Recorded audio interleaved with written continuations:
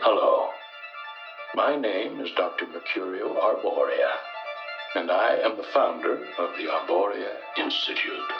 Through our unique blend of benign pharmacology, sensory therapy, and energy sculpting, we can guide you to a new, better, happier you. You are about to embark on a great journey. Let the new age of enlightenment begin. What is at stake is more than one small country. It is a big idea, a new world order. It's no longer a theory. What I'm about to say is fact. The secret organizations of the world power elite are no longer secret. They have planned and are now leading us into a one-world communist government. Welcome, useless eaters, to the Odd Man Out podcast, where we talk about hidden history, deep political policy, occult deconstruction, economics, religion, and philosophy. I'm your rabbit hole aficionado, the Odd Man. Welcome. The affirmative task we have now is to actually create a new world order. Public policy could itself become the captive of a scientific, technological elite.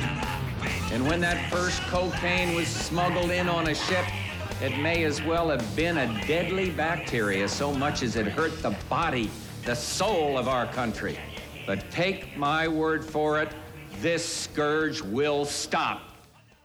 Welcome, oddities, to another Oddcast featuring me, the Odd Man Out. As always, I really appreciate you taking your time to hang out with me and listen to me ramble on about hidden history, the occult, or whatever we end up talking about. It means a lot to me, and I hope that it means something to you.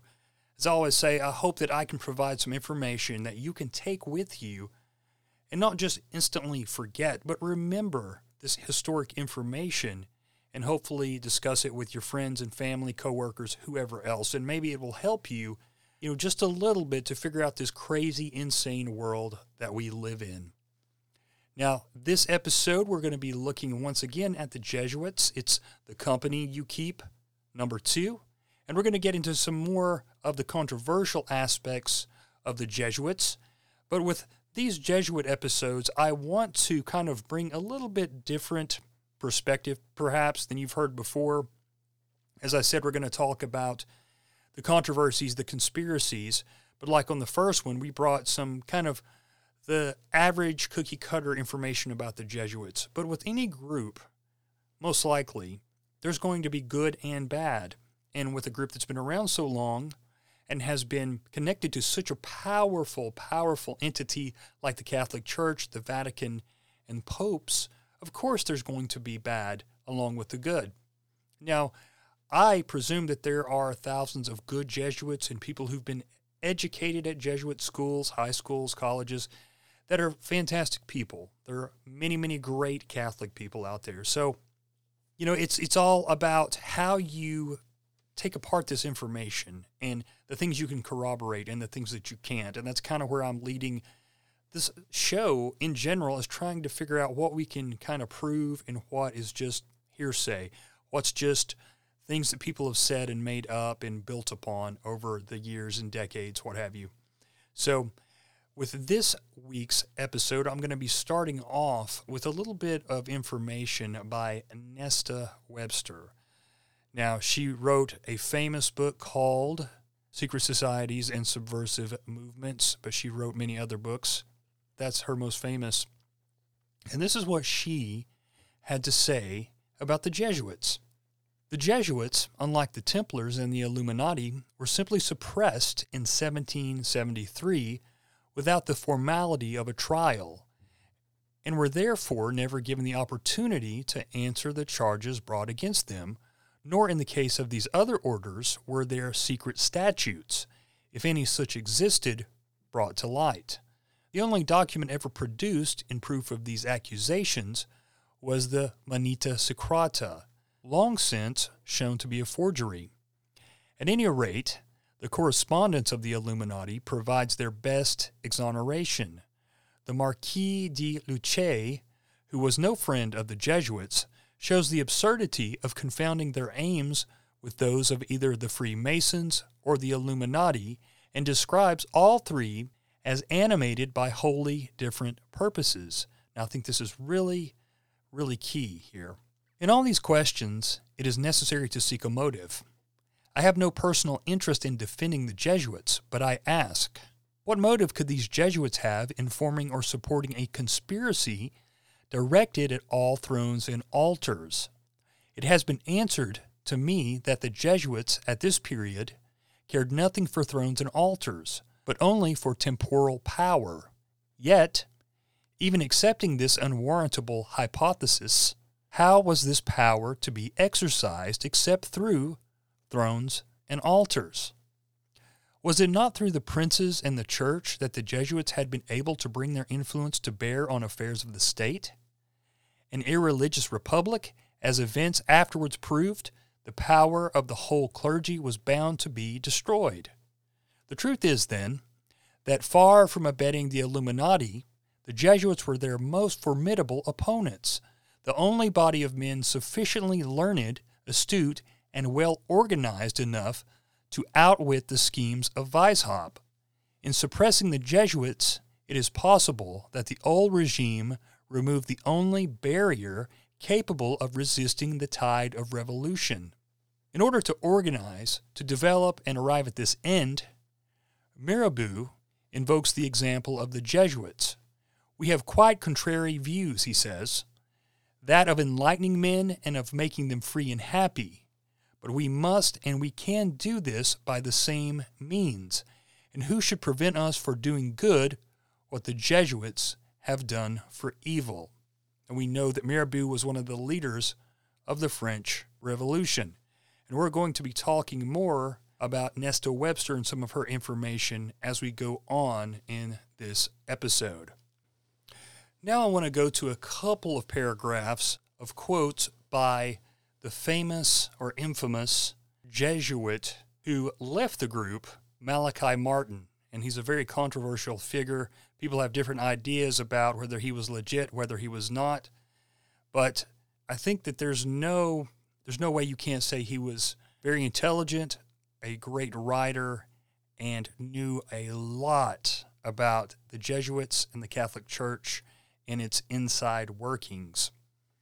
He says on page 35 of his book about the Jesuits, Inigo, that was the actual real name of Ignatius Loyola before he became a saint. Inigo founded his Company of Jesus, as he originally called it, for one purpose, to be the defender of the church and the papacy. The Pope, who brought the order into official existence in the 16th century, made that purpose the mission of the society and the reason for its existence. As an institution, it has always been bound to the papacy. Its professed members have always been bound to the Pope by a sacred oath of absolute obedience. For 425 years, they stood at the papacy's side, fought its battles, taught its doctrines, suffered its defeats, defended its positions, shared its power, were attacked by its enemies, and constantly promoted its interests all over the globe. They were regarded by many as they regarded themselves as the Pope's men, and the many extraordinary privileges granted by popes over the centuries were as badges of the trust the papacy placed in the society. Later on in the book, he says, Holy Father, we can accurately paraphrase their hard-headed proposal to the beleaguered Pope Paul III. The papacy and the Roman Catholic Church are in mortal trouble. Needed is a modern weapon to fight this totally new warfare. Give us, as a group of companions, a new charter like no other charter given before to a religious order of men.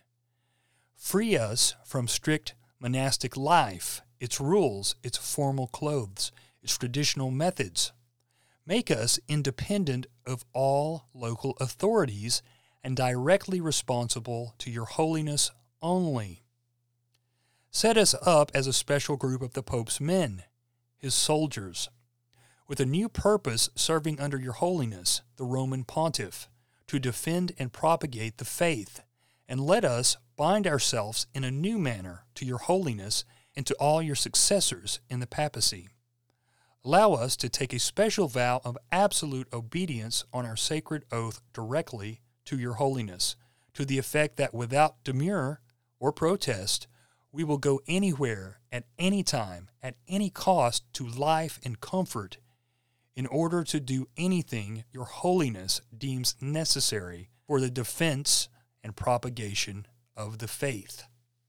Well, that is pretty heavy there, right? And that kind of leads to some of the conspiracies that we've heard over the decades. We look to another person who wrote a lot about the Catholic Church and some about the Jesuits, and he was attacked by the Catholic Church for sure. That was Tupper Saucy from his book, Rulers of Evil. He says here, on August 15th, 1534, East Day of the Assumption of the Virgin into Heaven, the companions swore oaths of service to the Blessed Virgin in St. Marie's Church at Montmartre and to St. Denis, patron saint of the errants, in his chapel. The experience of the Montmartre oaths must have been intense, for Aransas Xavier, who would become St. Aransas, apostle to the East, made the spiritual exercises with his penitential fervor, says Broderick in Origin of the Jesuits, that nearly cost him the use of his limbs. They vowed poverty, chastity, and to rescue Jerusalem from the Muslims. However, should the rescue prove infeasible within a year, they vowed to undertake without question whatever other task the Pope might require of them. A couple pages down, he says, when Ignatius concluded his presentation, the Pope reportedly cried out, Hoc est digitus Dei. This is the finger stroke of God. On September 27th, 1540, Paul sealed his approval with the highest and most solemn form of papal pronouncement, a document known as a bull, from the Latina bulla, meaning bubble, denoting the attached ovoid or circular seal bearing the Pope's name. That's what they mean by a papal bull. Paul's bull ordaining the Jesuits is entitled Regimini Militantis Ecclesia, on the supremacy of the Church Militant. Remember, we talked a little bit about that bull on the first episode.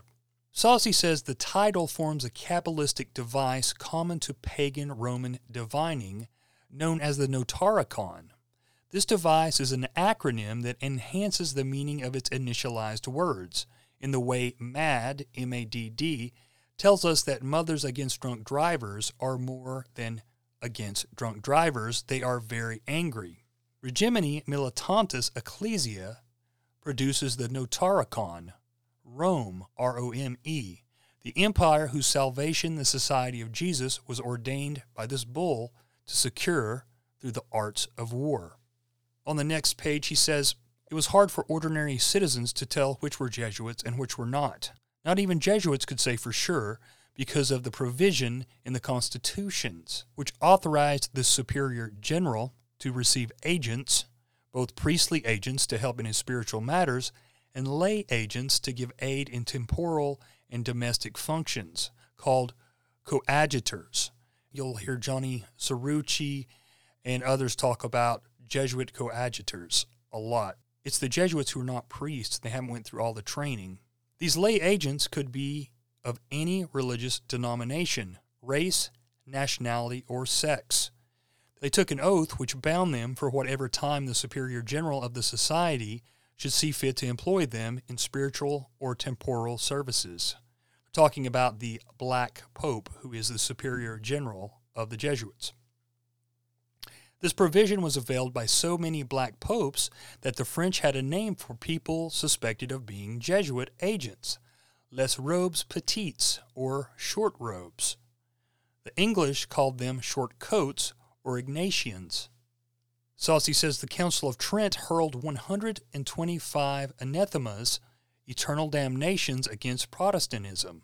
Then, as an addendum to its closing statements, the The council recommended that the Jesuits should be given pride of place over members of other orders as preachers and professors.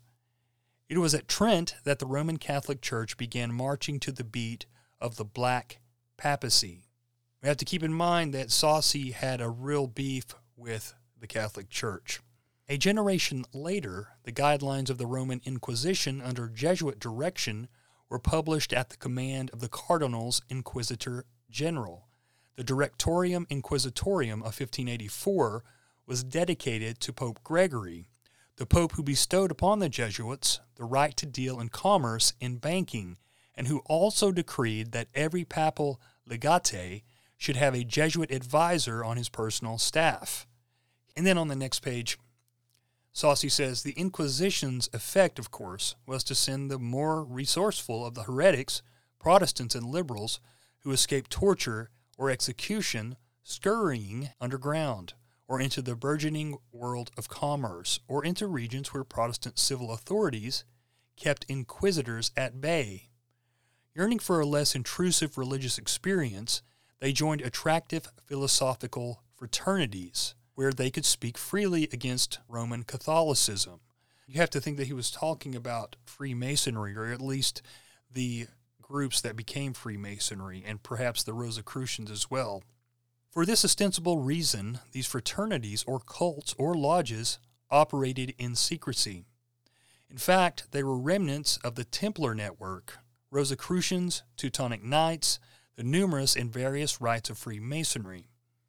Like the Templars and the Jesuits, they were religious hierarchies of strict obedience. They differed from the Jesuits, however, in that their pyramid culminated in an ultimate authority no brother could identify with certainty.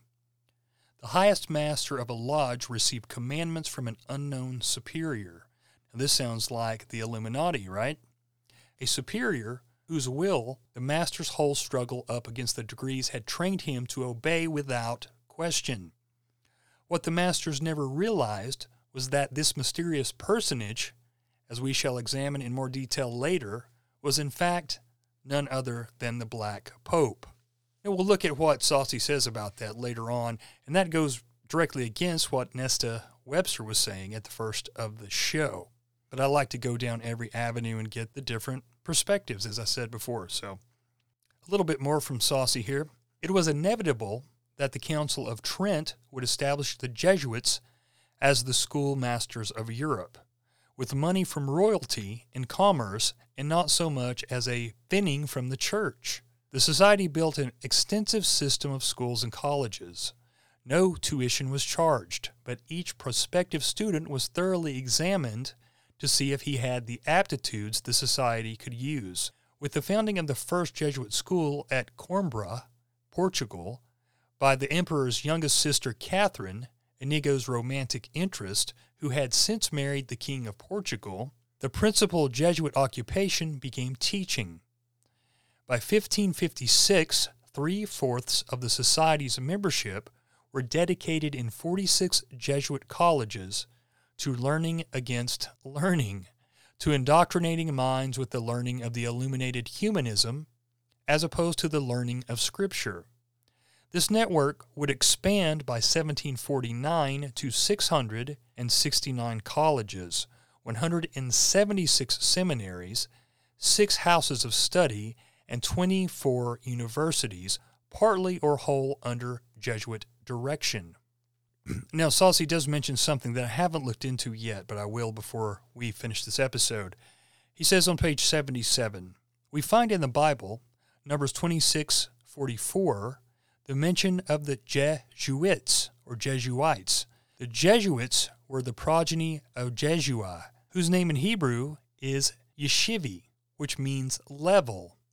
The Jesuits certainly leveled the Protestant menace. And you think about the compass and the level in Freemasonry, I just thought that was interesting. But we'll talk more about the connections to Freemasonry and Jesuitism as we go on in the episode. All right, guys, I want to talk a little bit more about the infamous Jesuit oath, the extreme Jesuit oath that we've talked about before. I just wanted to look a little bit deeper into it, and I found an interesting article called The Jesuit Oath Debunked. And it starts off like this. Sometimes one finds himself completely outside the realm of the possible and in the strange realm of the where in the heck did they come up with this stuff? The Jesuit oath is one of such example. It is completely ludicrous, and to believe that people actually believe this stuff is simply staggering. The oath has been reincarnated in another popular version known as the Knight of Columbus Oath. However, we will deal strictly with the two versions of the oath that are most commonly cited. The first is located in the Library of Congress, and the second is located in the Congressional Record. The Jesuit oath found in the Library of Congress. This version of the secret oath is one of the two most popular versions cited. It is probably cited so often due to the fact that it can be found in the Library of Congress, Washington, D.C., in the Library of Congress Catalog Card number 66-43354. Anti-Catholics seem to believe that because it is found in the Library of Congress, that it is a credible document, which I will show is not always a given. On the other hand, perhaps certain anti-Catholics wish to prey on ignorance, and they know exactly what I am about to expose. But before I do, here is a complete copy of the aforementioned oath, which we will not go over again because we've talked about it before. If you'd like to look it over yourself, that will be in the show notes. So at the end, the article goes on to say, so there you have it, the Jesuit oath found in the Library of Congress. Every time I see this oath used, the author, usually anti-Catholic, has relied on the fact that it can be found in the Library of Congress, and that is some testament to the legitimacy and authority of said document. So to be sure that this was really the case, I went on an excursion to the Library of Congress website and had a look-see for myself. Now listen to this. At the Library of Congress, I was interested in how I could make a submission to the Library of Congress, and there I stumbled across a form, FL 109, then it has a link to that, which speaks about copyrights. According to Form FL 109, 3 things are needed to obtain a copyright and obtain subsequent registration in the Library of Congress. They are as follows. Number 1, a completed form called TX. 2, a non-refundable filing fee of $30. 3, a non-returnable deposit of the work. Form FL 109 also goes on to state at the very beginning, copyright registration of books, manuscripts, and speeches. A published or unpublished book or manuscript may be submitted for registration in the Copyright Office. Form TX should be used to apply for copyright registration for textual works, with or without illustrations. Form TX is appropriate for registration of non-dramatic literary works, including fiction, nonfiction, poetry, contributions to collective works, compilations, directories, catalogs, dissertations, theses, reports, speeches, bound or loose-leaf volumes, pamphlets, brochures, and single pages containing text. There is no specific requirement as to the printing, binding, format, or paper size and quality of unpublished manuscript material. Typewritten, photocopied, and legibly handwritten manuscripts, preferably in ink, are all accepted for deposit. And further, it says suitable for submission, ? Loose leaf scribblings are available for admission and will receive submission. According to the Library of Congress, they will, and all for $30. So how credible is the Library of Congress registration sounding now? Not very authoritative, is it? I can imagine that just about everything and anything can and has been submitted to the Library of Congress, and since all it requires is $30 and some paperwork, one could put anything in it. I could very well make a statement scribbled on a piece of toilet paper that has some extremist non-Catholic oath on it and claim that this applies to all non-Catholics and that we should be wary of them. It would be just as credible at the Jesuit oath if the anti-Catholics apply the same criteria to my toilet paper as they do their precious Jesuit oath. Obviously, this person is coming from a Catholic point of view, but again, I think it's good to get all of the different views, okay? The Jesuit oath found in the Congressional Record. Now, this is different. This is not the Library of Congress. This version of the Jesuit oath is another popular version and is quoted by such anti-Catholics as Ian Paisley. It is a part of the U.S. House Congressional Record 1913 on page 3216. This oath was originally made public in the year 1883. And again, I won't read it. It's pretty similar to the other one, actually, but this will be under evangelizationstation.com in the show notes. Now, once he gets done with the oath, he says, after being informed about the flimsiness of the Library of Congress, exactly how authoritative is the Congressional Record? Was the Jesuit oath revealed in the proceedings of the Congress as something to be weary of? The Congressional Record, the official record of the proceedings and debates of the United States Congress. It is published daily when Congress is in session. It is not a library. It is the responsibility of the government printing office, and the information can be accessed by going through the Federal Depository Libraries, an extension of the Library of Congress. You can't send or even submit things to the Congressional Record. The only way to get anything into the record is to have them said or entered into the record by a congressman. So exactly how did the Jesuit oath get into the Congressional Record in 1913? Here is the story. On SPH's board examining Protestantism in the 1912 elections, the two candidates for Congress from the 7th Congressional District in Pennsylvania were Eugene C. Bonnewell, a Democrat, and Thomas S. Butler, a Republican. Not surprised it happened in Pennsylvania. It's the Keystone State. I have friends from that state, and so many important things happen there. And I don't think it's really just a coincidence, because they did call it the Keystone State, but it may not have anything to do with this. Now, we'll continue to read. That's just an aside there. Mr. Bonnewell, the unsuccessful candidate, filed an objection with the Speaker of the House, asking that Mr. Butler not be seated to represent the district. His objections were investigated by a House Committee on Elections, which prepared a report, House Report 1523. That report was submitted to the House on February 15, 1913, and upon the request of the Congress, Congressman Olmsted was included in the Congressional Record. The House report reproduced in its entirety Mr. Bonnewell's written statement of objections, among other items. Mr. Bonnewell's objection included the following discussion of religious slanders perpetrated by supporters of Mr. Butler. The Westchester Village Record is a local newspaper largely owned and controlled by the T.L. Eyre, Republican boss of Chester County and perpetual representative of Thomas S. Butler. The Chester Republican is a local paper owned and controlled by Senator William C. Sproul, a Republican boss and personal representative of Thomas S. Butler in Delaware County.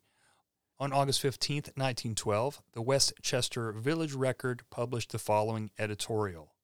The Honorable Thomas S. Butler, the Republican nominee for Congress, was born and reared in the Society of Friends and is proud of his Quaker ancestry. His opponent, Eugene C. Bonnewell, is a Roman Catholic. On August 28, 1912, the Chester Republican reprinted this editorial. Coincident with the two said editorial messengers in the employ of supporters of Thomas S. Butler traversed the district, having in their possession and circulating a blasphemous and infamous libel, a copy of which is hereto attached, pretended to be an oath of the Knights of Columbus, of which body the contestant, Bonnewell, is a member. So revolting are the terms of this document, and so nauseating its pledges, that the injury, it did not merely to the contestant, but also to the Knights of Columbus, and to Catholics in general, can hardly be measured in terms.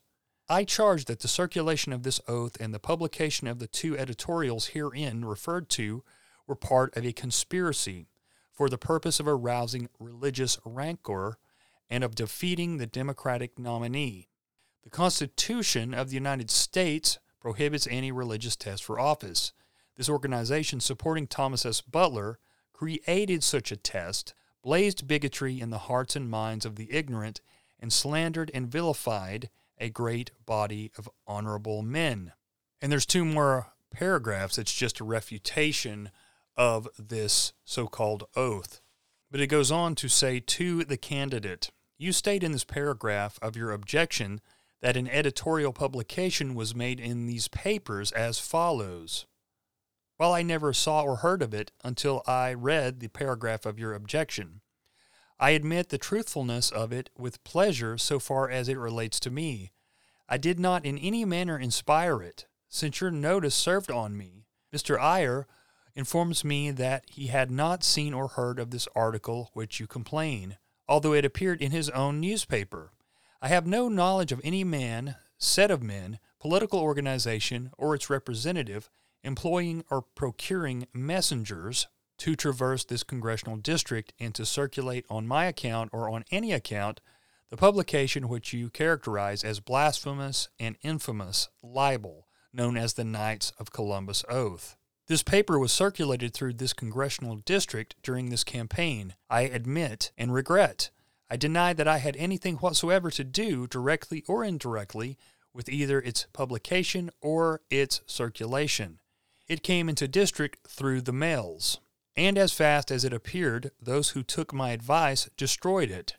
I am advised by those who know that the same article was circulated and distributed in other parts of Pennsylvania than this congressional district during the last campaign, and I am further informed that this same article has been circulated not only in Pennsylvania, but in other states during political campaigns for many years.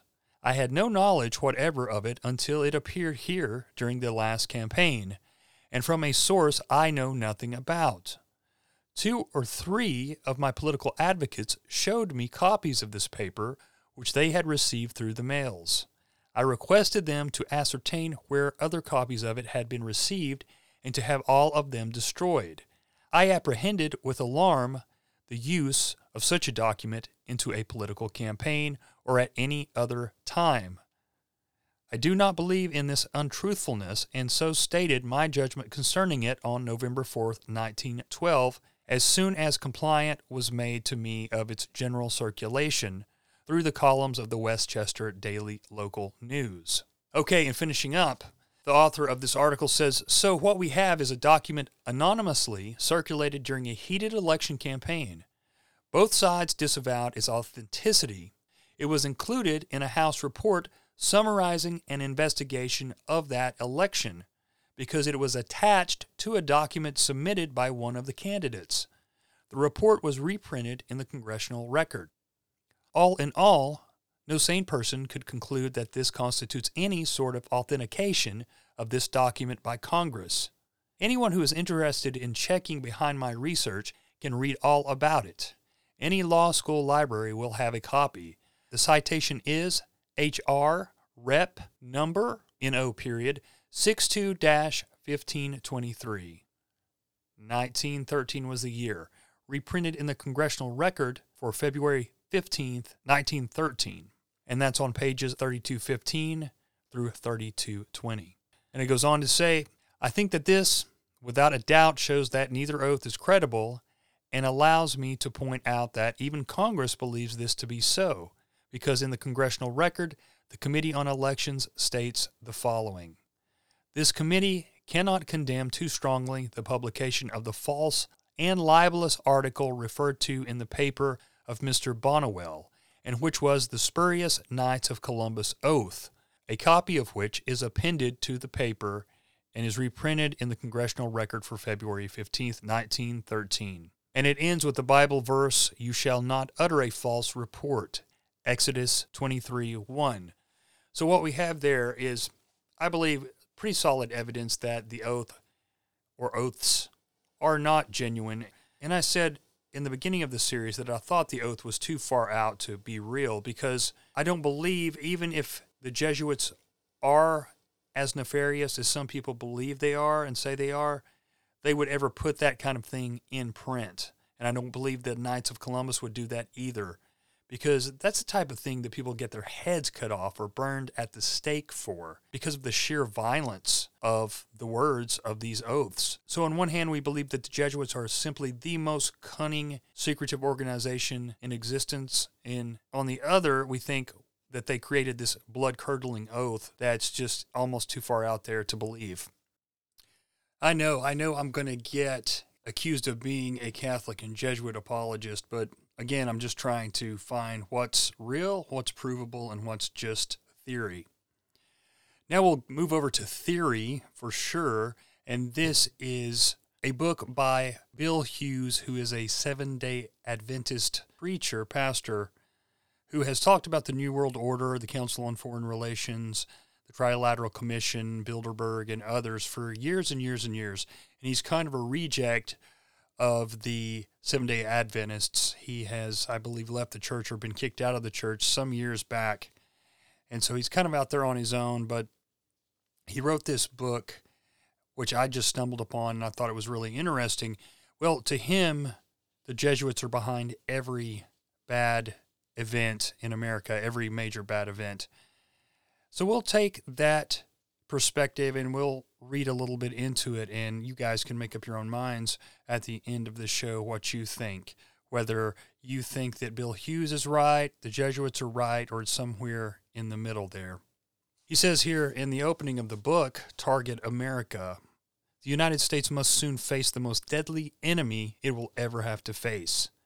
The enemy is not the usual military enemy, but it has the organization and the capability for massive espionage and clandestine operations within the United States. It uses a facade that is virtually perfect to hide its operations. In fact, right now, this enemy is working secretly to undermine the principles that made this country the greatest nation in the world. This enemy has infiltrated the highest levels and departments of the U.S. government and poses an extreme danger to America. Let us look a little at the history and understand the methods this enemy has used in the past and how it is secretly working today. Europe was finally at rest. The Napoleonic Wars were now over, having lasted nearly 20 years. The brilliant and crafty Napoleon had spread Europe with blood of her noblest sons. At long last, there was peace. In the aftermath, European sovereigns convened a general council in Vienna, Austria, in 1814. This council has become known as the Congress of Vienna. The Congress continued its proceedings for 1 year, ending in 1815. Then he reads from the Burke McCarty book, The Suppressed Truth About the Assassination of Abraham Lincoln, from 1924. Quote, "The Congress of Vienna was a black conspiracy against popular governments, at which the high contracting parties announced at its close that they had formed a holy alliance. This was a cloak under which they masked to deceive the people. The particular business of the Congress was developed the ratification of Article 6 of the Congress of Vienna, which was in short a promise to prevent or destroy popular governments wherever found, and to re-establish monarchy where it had been set aside. The high contracting parties of this compact, which were Russia, Prussia, which is Germany, Austria, and Pope Pius, King of the Papal States, entered into a secret treaty to do so." Unquote. According to McCarty, the Congress of Vienna formed the Holy Alliance, whose primal goal was the destruction of all popular governments. Where have we heard that before? Popular governments are those where the government allows its subjects to enjoy certain inalienable rights. Can you think of any popular governments that were establishing themselves in the world and granting their citizens certain inalienable rights around the year 1815? Senator Robert L. Owen placed in the Congressional Record of April 25, 1916, the following statement, which shows clearly that he thought the primary target of the Unholy Alliance was the United States. The Holy Alliance, having destroyed popular government in Spain and in Italy, had well-laid plans also to destroy popular government in the American colonies, which had revolted from Spain and Portugal in Central and South America under the influence of the successful example of the United States. It was because of this conspiracy against the American republics by the European monarchies that the great English statesman Canning called the attention of our government to do it. Senator Owen understood from the Congress of Vienna that the United Monarchies of Europe would seek to destroy the great American Republic and its blood-bought freedoms. Senator Owen was not the only one who knew about this conspiracy against American freedom and the Constitution. In 1894, R.W. Thompson, American Secretary of the Navy, wrote the following: "The sovereigns of the Holy Alliance had massed large armies and soon entered into a pledge to devote them to the suppression of all uprisings of the people in favor of free government. And he, Pope Pius, desired to devote the Jesuits, supported by his pontifical power, to the accomplishment of that end. He knew how faithfully they would apply themselves to that work, and hence he counseled them, in his decree of restoration, to strictly observe the useful advices and salutary counsels whereby Loyola had made absolution the cornerstone of the society."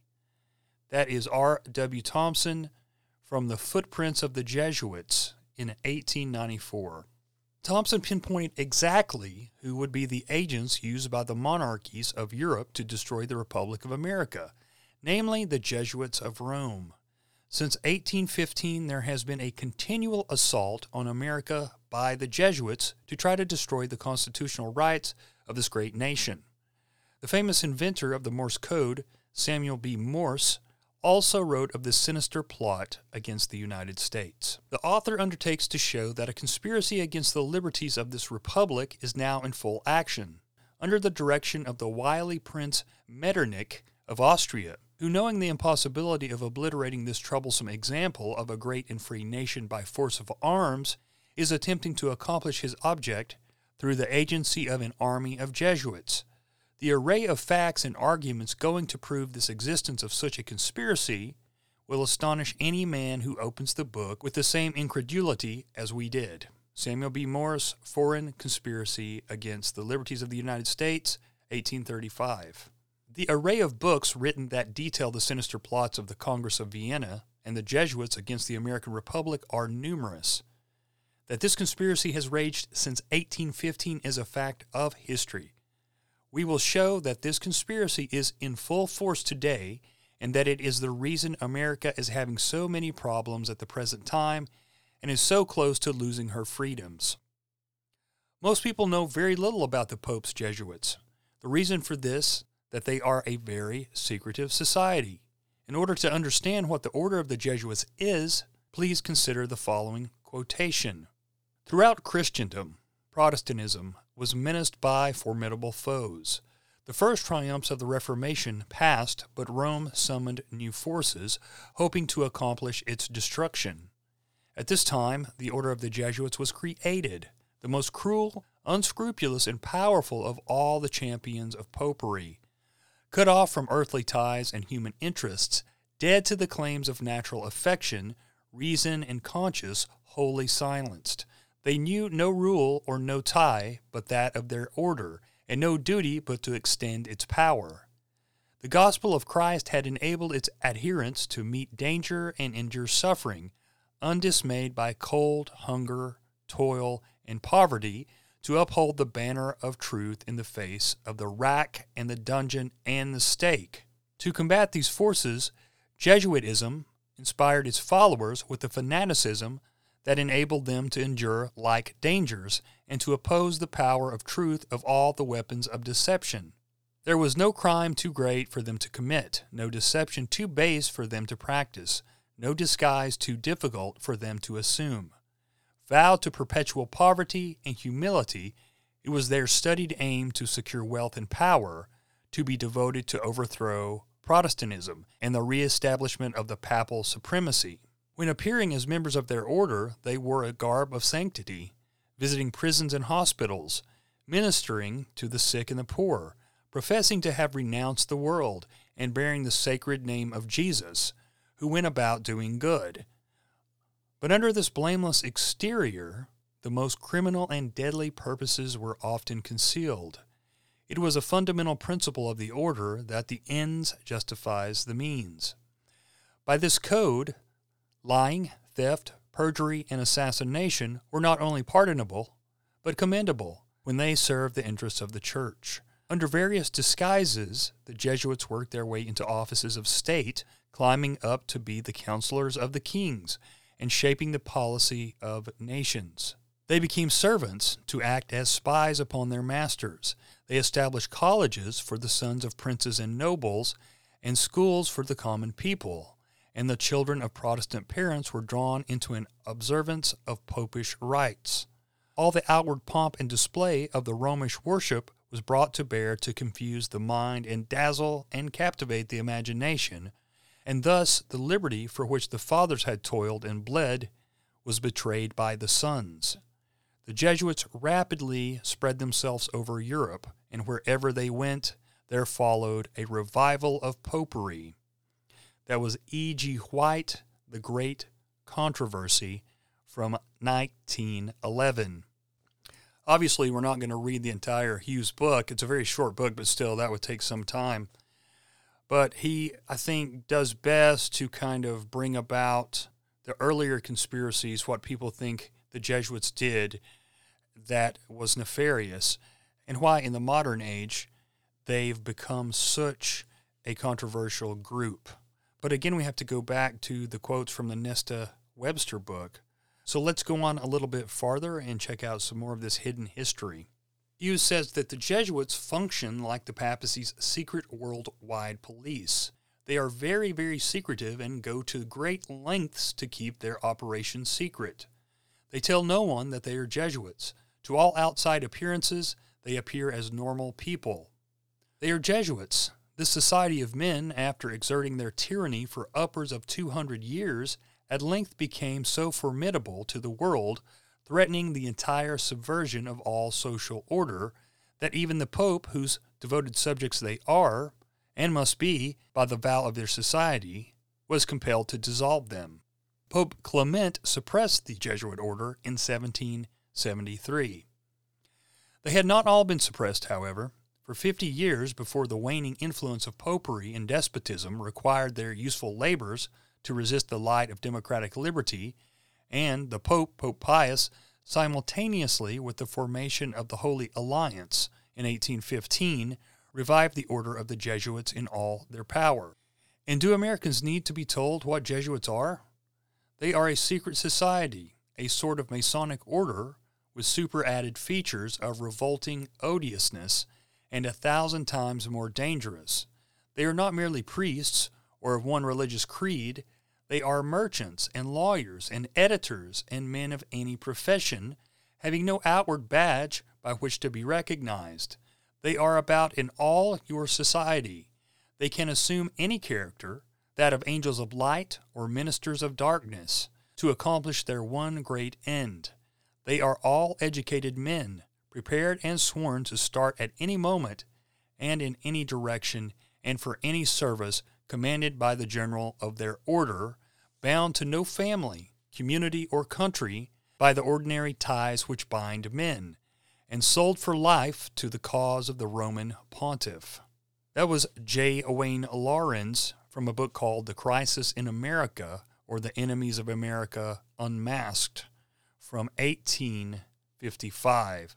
So we see there's been a lot of warnings in books written about the Jesuits early on. They've been controversial pretty much from the start.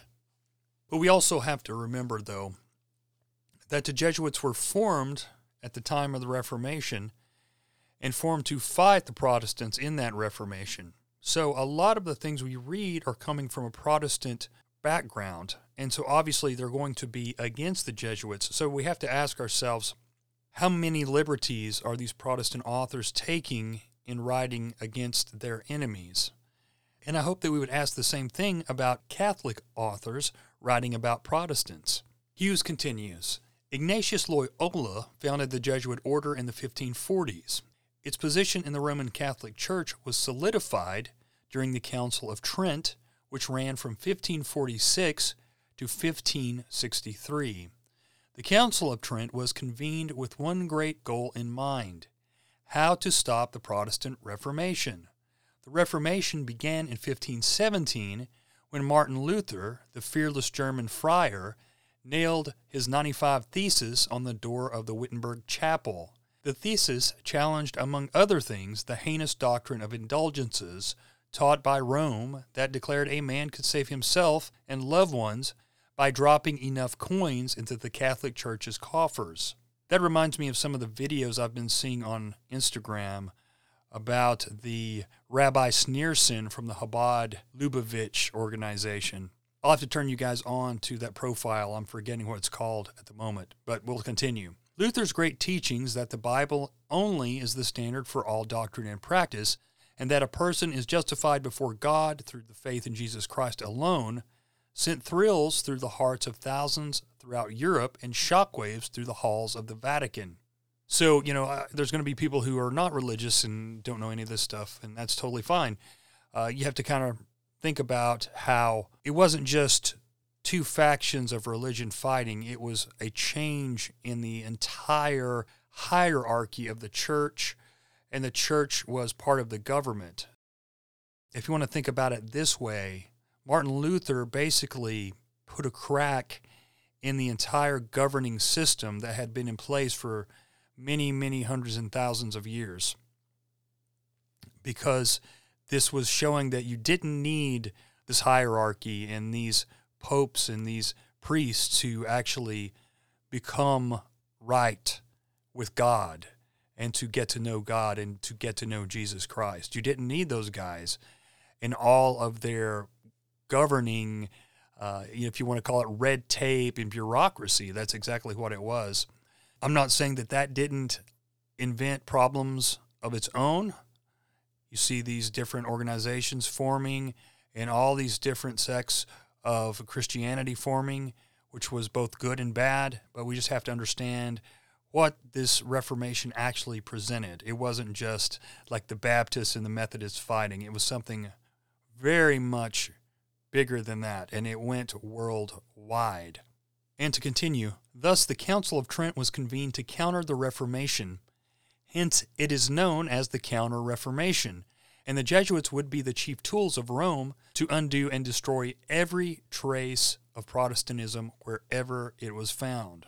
America's two greatest documents, Hughes says, the Declaration of Independence and the Constitution, are filled with Protestant declarations that are absolutely intolerable to the Jesuits of Rome.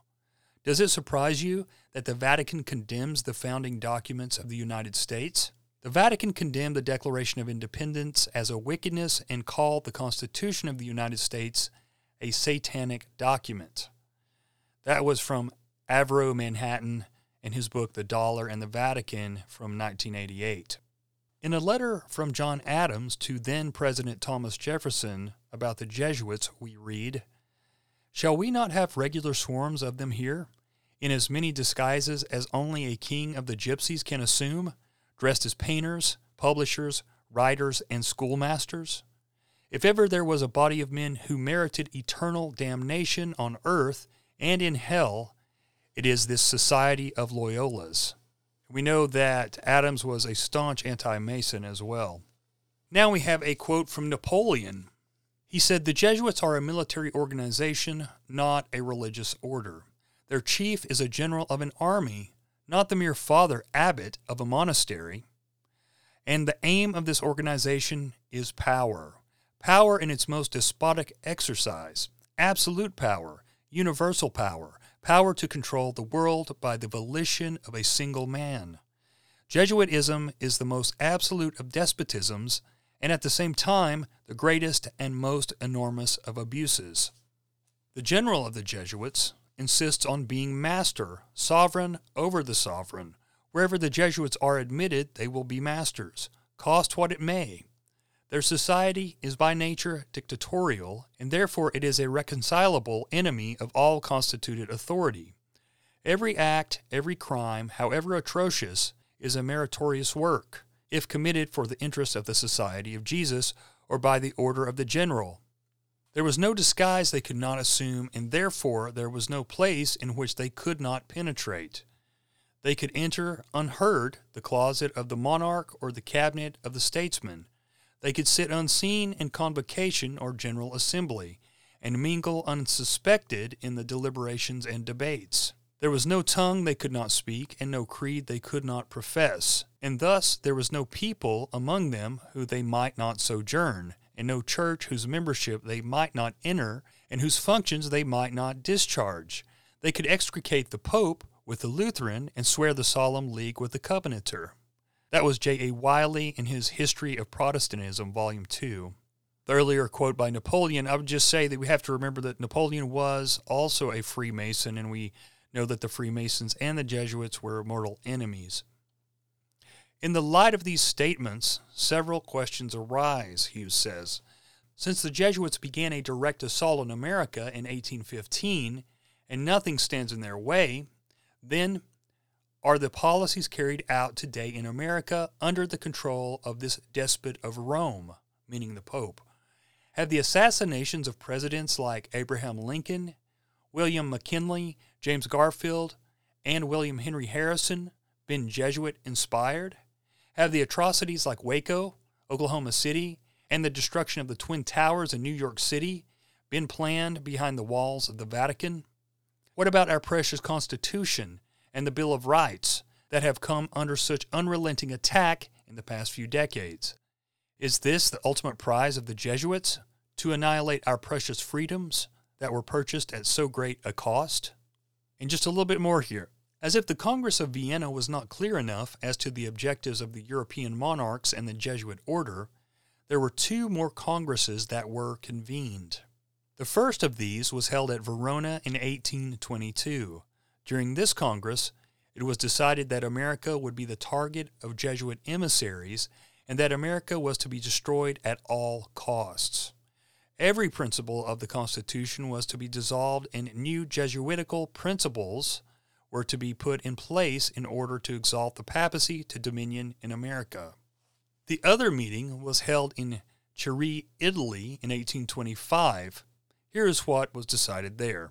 In 1825, some 11 years after the revival of the Jesuit order, a secret meeting of leading Jesuits was held at their college in Chieri near Turin in northern Italy. At the gathering, plans were discussed for the advancement of papal power worldwide, for the destabilization of governments who stood in the way, and for the crushing of all opposition to Jesuit schemes and ambitions. What we aim at is the empire of the world. We must give them, the great men of earth, to understand that the cause of evil, the bad leaven, will remain as long as Protestantism shall exist, that Protestantism must therefore be utterly abolished. Heretics are the enemies that we are bound to exterminate. Then the Bible, that serpent which the head erect and eyes flashing threatens us with its venom, while its trails along the ground shall be changed into a rod as soon as we are able to seize it. That was Hector McPherson in The Jesuits in History from 1997. All right, guys, this concludes The Company You Keep Part 2. Stay tuned for Part 3 coming soon. And I want to get right to it and thank the people who helped me make this show. Thank you to my patrons. And if you want to be a supporter of the show, you can go to patreon.com/TheOddManOut. I want to thank Aaron. I want to thank my friend Ruckus from Alternate Current Radio. He is a producer of the show. Thank you, Ruckus. Please check out his show, The Daily Ruckus, on alternatecurrentradio.com, and also check him out on Joseph Arthur's Technicolor Dreamcast on TNT Radio. Thank you to No Evil Shall Fear. Thank you to Refsod. Thank you, Jay, Chris, Mark from Housatonic Live. Check out his YouTube. Fantastic information there. Thank you to James. Thank you to Bill, a covert conspirator. Thank you to Peterson. Thank you, Rooster. Thank you, John Brisson. Check out John's incredible work. He puts out probably more content than anyone I know. Check him out on Twitter at weave_red. Thank you, Greg. Thank you, Kilowatt. Thank you, Sir Tim of the Tunnels. Thank you, Aaron. Thank you, David. Thank you, Jack Allen from Conspiracy or Just a Coincidence. Be sure and subscribe to his YouTube channel and check out the audio of his podcast on all your fine podcasting platforms. And last but not least, thank you, James. Now, there are 3 tiers on my Patreon. There is the number 1 tier, which is the Society of Cryptic Savants. And once you get there, I try to give you the shows early when I can.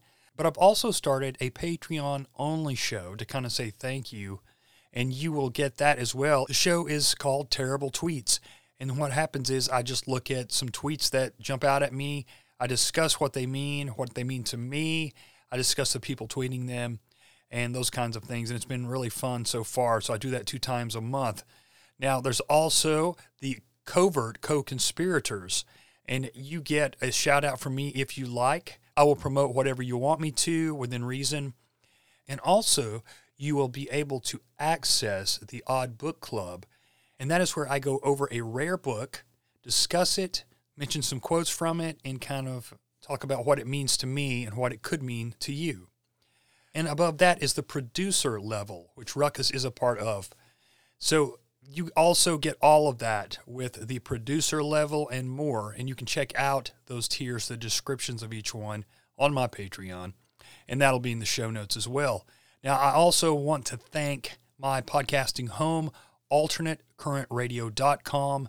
Be sure and check out all their fine music and talk shows, including The Boiler Room, which is their flagship show. And remember, I said you can find the Daily Ruckus on there as well.